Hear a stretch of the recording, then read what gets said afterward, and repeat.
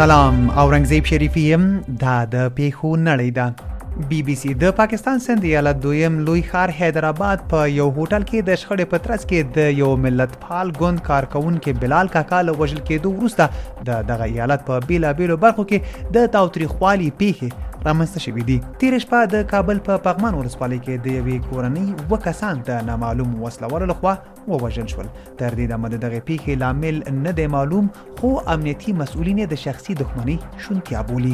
بی بی سی اوکرایني چارواکي وایي د ختیځ له لومړۍ کرښې کیف لرې پر یو ښارګوټي د روسیې لخوا توغندیز برید کې د 3 ماشومانو په ګډون لږ تر لږه 22 کسان وژل شوي دي. رویټرز د هوا د تودوخې له کبله د اروپا په فرانسه، کرواسیا، اسپانیا او پرتګال هیوادونو کې د پنجشنبې د ورځې اورلګیدنې ژوندیو موجوداتو او کورونو ته ګواښ پیښ کړی دی.